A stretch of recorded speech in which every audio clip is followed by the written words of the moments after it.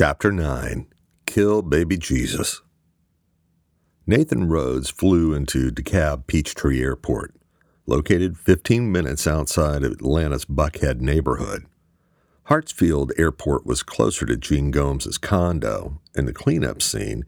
However, it was a nightmare of an airport, and the words quick and easy did not apply. The older Citation jet he had rented was in need of a paint job, and looked every bit the part of a poor man's jet as it pulled into the parking area in front of the small terminal. Stepping onto the tarmac, he was greeted by two members of his cleanup crew dressed in ripped jeans and ratty T-shirts, both with long hair and beards. Rhodes did a quick double-take. Even though they were all officially listed as dead too, and there was no dress code for their particular subgroup within the Department of Agriculture, Rhodes was never able to part with his military-style haircut, much less dress like a runaway skateboarder. The closest thing to dressing down for him was a golf shirt and khakis, golf shirt tucked in, of course. They shook hands and led him to a new Jeep Cherokee. "What the fuck is this?" he asked, looking at the car. "We're going to stick out like a sore dick in this thing. It's too goddamn nice." "Urban camouflage," one of the men chuckled. "We'll be in one of the nicer neighborhoods. This will blend in." "Are all the fucking Chevy Impalas in Atlanta rented out? God damn, this is a thankless gig sometimes," Rhodes muttered. His compatriots smiled at their commanding officer's disdain for even the slightest of creature comforts, and his penchant for cursing in any situation. Rhodes was lost in thought during the ride, and both members of his team knew him well enough to keep quiet and leave him alone until he broke the silence. He had already been debriefed by his team leader hours before, and now he gazed out of the window as they drove through the perimeter area of Atlanta with its posh neighborhoods and shopping areas, then through several seedier sections near downtown, where full-on urban gentrification was occurring, where Gomes and his agents had been killed. "We're here, sir," one of the agents said, breaking the silence. They parked a block down in a public parking structure where there were no cameras. Rhodes studied the area quickly. "So we're roughly between Gomes's condo and where Ghost Team was set up?" Rhodes asked. The agents nodded, careful never to use words when none were needed. Rhodes met his clean team leader, John Dowd, on the 5th floor of the older nondescript condo that they had put Gomes in. There were only 2 units per floor, Gomes's neighbor being an older woman who was reputedly hard of hearing. At the time, it looked like a reasonable setup. But then again, Beth Colby must have thought so too. Dowd walked him around the crime scene, which had been cleaned thoroughly. Gomes's body, as well as the marshal's, had been removed within 30 minutes of Rhodes's emergency call, and now all that was left to do was rid each apartment of any forensic evidence that a crime had occurred. "We found him in here," Dowd said, pointing to the bathroom. "He'd been smacked around a bit, but nothing too bad." "She double-tapped him," he continued, pointing to his own head and chest. Rhodes grunted, trying to picture the scene himself. "She wasn't quiet about it," Dowd said. "That's the thing about this that doesn't make any sense. You would have thought she'd have been a little bit more stealthy, used a suppressor, and been in and out. Not this one," Dowd said, referring to Beth. "We listened to the audio of the Marshall and Ghost Team. By the end, Gomes was screaming like a bitch, and the fatal wounds sounded like they had been inflicted by a cannon." "In the neighbor's apartment? You said the Marshalls were found in there," Rhodes asked. "Yeah, right over there," Dowd said, leading him out across the hallway to the other apartment. Rhodes studied the scene. There were no visible signs of forced entry on either door. "What are your preliminary thoughts on how this went down?" Rhodes asked. "You're not going to like this, but it looks like she had situational awareness of Gomes, the Marshalls, and Ghost Team. I heard on the police scanner that there was an old woman found in a dumpster a few blocks from here this morning. The person who lived in this apartment was an older white woman fitting that description. I'm betting this is her apartment," Dowd said. Dowd moved around the apartment to set the scene for Rhodes. I'm thinking Beth Colby disguised herself as the older woman, the neighbor, rode up, shot Gomes, and waited for the marshals in here. They came knocking, and she took them down. Basically used Gomes as bait, Dowd said. Jesus Christ almighty, Rhodes exploded, rubbing his hand through his gray buzz cut. We didn't bait her. Damn, she baited us. Rhodes exhaled loudly. There's a sad fucking irony in this, John. Dowd nodded slowly. She's a smart one. Evil, but smart, Rhodes said. They split up and walked over to the condo where a ghost team had been stationed. It was an empty building, one that was in the short strokes of being completed until the original developer had gone bankrupt during the housing crisis. The locks were new, though, so there weren't any squatters or drug dealers, just an empty building in which drywall hadn't been sanded and the fixtures hadn't been installed. Ghost team bodies had been moved. However, there was still blood on the floor, and it was clearly visible the door had been kicked in. A small man with gloves and glasses was scraping blood off the floor. He looked at Rhodes and Dowd as they entered the room. This is it, Dowd said, waving his hand toward the bloodstains. Rhodes nodded and looked at the man collecting samples. Carl, what do you got? He asked. Carl finished putting a blood sample scraping into a tube, then took off his gloves and shook Rhodes's hand. A few rounds and a lot of blood. I don't know for sure when I'm able to run the samples, but based on the spatter, it looks like we've got 3 different bleeders here, Carl said. Is some of it our shooters? Rhodes asked. Looks like, Carl replied. These spots here, he said, pointing to a smaller patch of blood with droplets leading toward the door. I'm betting this is hers. One of our guys had a bloody knife in his hand. I think he was able to cut her before he expired. I'll find out if the blood on the knife matches the puddle. If it does, we'll know it's her and I can get a DNA profile out of it. Rhodes thought about that for a moment. He certainly didn't give a shit about DNA. He knew exactly whose it was and had an agent playing house with her at that very moment. His plan to catch Beth Colby in the act and spare Sarina Green's cover was looking like a royal fuck-up. Now, instead of interrogating Beth and sucking out vital intelligence on the organization, he was left to bury 2 agents, 2 people that were officially listed as dead, and now really were, as well as 2 freelance ex-marshals. It was a glorious clusterfuck. You still have the audio? Rhodes asked Dowd. Yeah, Dowd replied. Here you go. He pulled out his phone from his pocket and handed it to Rhodes, who gave him a what the fuck look. We uploaded the audio to a secure server and got rid of the hard copies. Didn't want any mishaps. Here, just press the screen here, Dowd said. Rhodes wasn't much of a smartphone guy. The satellite phone he carried with him was more like a brick, but he managed to manipulate his large callous fingers over the screen and listen to the audio. He heard Gomes screaming and the shots being fired.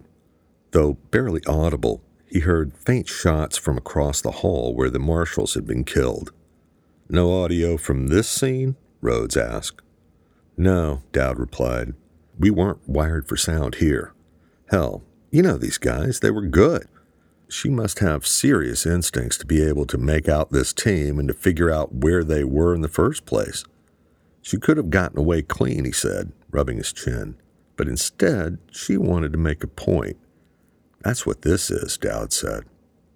Rhodes handed him back the phone and looked around again. Well, she sure as shit did. Beth and Sarina had just finished a romp in the sack that would have qualified for an Olympic medal. Sarina wasn't gay, and Beth was, well, who fucking knew? However, there was no denying on some level Sarina was getting used to sex with Beth. It wasn't so bad. Not having to explain what felt good and having a partner that knew the owner's manual backward and forward didn't hurt either. Beth was still a major mystery for Sarina. A scary, sexy, psychotic one, but a mystery nonetheless. Sarina sensed that sex for Beth was really more about the release, the physical act, and she wasn't particularly picky if she was with a man or a woman. There was some intimacy, but not much. It was more animal intensity than anything, almost like she was exercising demons instead of taking pleasure in being with a lover. "You're going to screw up those stitches if we keep doing shit like this," Sarina said, wiping her sweaty hair out of her face and catching her breath. "Thanks for reminding me," Beth said, touching her thigh to see if they were still intact. Her phone rang and she rolled over to get it. She eyed the number and got up. "Got to take this," she said, walking into the living room. "You can take it in here, you know." Sarina pouted as if she wasn't invited to the party. Beth frowned, closed the door behind her, and answered Draper's call. "How's the leg?" Draper asked in a fatherly tone that was hard for him to summon.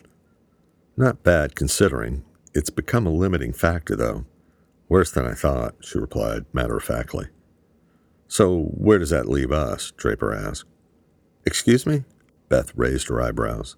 To hear the question was both stupid and out of character. "With Halvers," Draper snapped. That's the Draper I know, she thought. "Looks like I'm on the bench. I've been sewn up, but my leg looks like it's Grandma's quilt and I'm on pain meds. I can't go," she said. "I figured as much, which is why I'm calling." "Is she ready?" Draper asked, referring to Beth's recently acquired protege, Sarina. "Hell, Draper, nobody's ever really ready for shit like this," she said, suddenly sounding human. "I think she'll be fine. I haven't actually told her about the mission just yet, though." "Excuse me? I thought we agreed. I thought this was taken care of." Draper's annoyance was unvarnished. Beth sighed deeply. "Look, I'm on the ground here and I've been working through this. Between sleeping and this fucking knife wound, on and off pain meds, I think I may have come up with a fairly easy and less messy way to deal with Halvers." "Really?" Draper said sarcastically. "Less messy? That'd be a switch." Before Beth could reply, he quickly pivoted. "I'll leave the details to you. Do what you do, but I need to get it done sooner than later," he said. "Read the new girl in, get her fucking hands dirty, and see how much water she can carry on her own, now that you're on the bench. You need a hand, so do it now." He clicked off the phone call before she had a chance to reply. Beth bit her lip and ran her fingers through her damp blonde hair. Staring in the mirror in the sitting area, she looked at her reflection, maybe for the first time without judgment, examining the cut on her leg and her bruised knuckles. She quickly shook her head and walked back to the bedroom to avoid an introspective moment. "Change of plans," Beth said, walking back into the bedroom. Sarina was drying off from a quick shower. "What kind of change?" Sarina asked. "We have a new assignment. It's in New York," Beth replied. "I thought Florida was our next stop. The Glasser brothers," Sarina said, careful not to say, "your old boyfriend." "It's the nature of the business. If you miss order and stability, then maybe you should go back to your old job at the Department of Agriculture," Beth said sarcastically. Sarina had heard this before. However, there was no reason to believe that Beth or the organization would ever let her quietly quit and go back to her old life. That was, unless she was in a body bag. Having Beth keep bringing it up was getting under her skin. "Yeah, good old Department of Agriculture," Sarina said. "That'll be the day. How soon do we need to leave, and what's the plan?" "If we leave within the hour, we can get there no later than 6 p.m. Beth paused and walked over to Sarina and put her hands on her shoulders, more intimately than she had in the past. "We need to put someone down. I'm a known entity and also have this," Beth said, pointing to her leg. "So it's going to have to be you." "What the hell are you talking about?" Sarina stepped back. "That's not what I do." Beth's eyes narrowed. "You were working for Magnus. Magnus is dead. Whatever your old job description was, it died with him. Unless I missed something, you said you were all in. Did I miss something? Because if I did, we have a problem," Beth said. Sarina paused. Rhodes said something like this might come up, that she may have to prove herself. She'd mentally prepared for it and had certainly killed before, However, she had to act the part of an ex-government bureaucrat, not seeming too eager. "It has to be someone who deserves it," Sarina finally said. "I can't kill someone who's innocent, or a child either." Beth had started packing, but then turned. "Innocent? Who the hell is innocent?" Beth quickly answered her own question. "Nobody, that's who. But since you've seemed to have developed a conscience, the person in question is a dirty sack of shit who deserves to die," she said. Beth stopped and turned to face Sarina again. "Just so we're clear, if I told you to kill baby Jesus, that's exactly what my people would expect you to do. Just get your head right," she said. Sarina shook her head. "I'm good. I'll get ready." Beth stared at her, mentally calculating how much to actually tell her about Glenn Halvers, the man they were about to kill. "There's something else you should know," Beth said, "because you were involved with Magnus and Gomes." Sarina shook her head. "Not that shit again. I know if I fuck up, I'm toast. You still don't trust me." Beth cut her off. "Christ, just let me finish. I'm beginning to trust you, actually. Shit, I must, based on the fact that you're involved in our next assignment. What I was about to tell you was the virus that didn't work, the shit that was supposedly obliterated. Thing is, it actually wasn't destroyed. Gomes and Halvers deployed it at a test site." Sarina felt her face get hot and her knees get weak. "Don't fucking tell me that," Sarina gasped. "I know, it's fucked up for sure." Beth's face was now serious. "It's more than just fucked up. The fucking virus did work, but Gomes didn't have a vaccine. This is bad, really bad," Sarina shouted. Beth watched Sarina run her hands through her hair and pace as if she had just gotten horrific news, which apparently she had. She stopped pacing and asked Beth, "Where is it? Did Gomes tell you?" Sarina asked. Beth paused. "I wasn't aware of the deployment until after my run-in with Gomes." Sarina's face dropped. "You fucking killed him before you knew what he did with it? Is that what you're telling me? Holy shit. Did it occur to you to fucking ask?" This was the first time Sarina had spoken to Beth like this, and though it wasn't sitting well with Beth, she had to admit she'd have asked the same question and wouldn't have been so nice about it either. "Just stop," Beth said, waving her hands, then continued. "We just found out about this. Believe me, if we'd known he actually deployed it, no, I wouldn't have killed him. However, hindsight doesn't help for shit right now. We need to put Halvers down and then go find where they tested the virus and eradicate it. So I take it the shitbag you want me to kill, he told you where it's deployed, right?" Sarina asked. Beth cut her off again and attempted to speak. "He doesn't know." Sarina cut in and went ballistic. "What the fuck? He has to know. We can't kill him before we find out," Sarina yelled in disbelief. "Let me fucking finish," Beth said, visibly pissed now. "It's at one of 3 possible locations. That's as much as he knows. Believe me, if he knew more, he'd have said so. He's still an organization member, and though he's a shithead, our boss doesn't think he's lying about this." Sarina just stared at her blankly. Beth continued, "I'm taking a shower, and you need to get ready. Nothing has changed except we have a couple more assignments before I deal with the Glasser brothers. I need you to shake it off and get your head right," Beth said. Sarina watched Beth walk into the bathroom and close the door. Her heart was in her throat, and her pulse was racing. She knew she had to warn Rhodes. She scribbled down a quick encrypted note, stuffed it under the dresser, and debated breaking protocol with a text. Everything was unfolding quickly, and the internal debate raging in her head was quickly quelled when she shot off a quick, cryptic text. She erased it as soon as she sent it and felt a chill run down her spine. Within an hour, she'd be headed to New York to kill the CEO of a major U.S. corporation, then try to find a deadly viral testbed.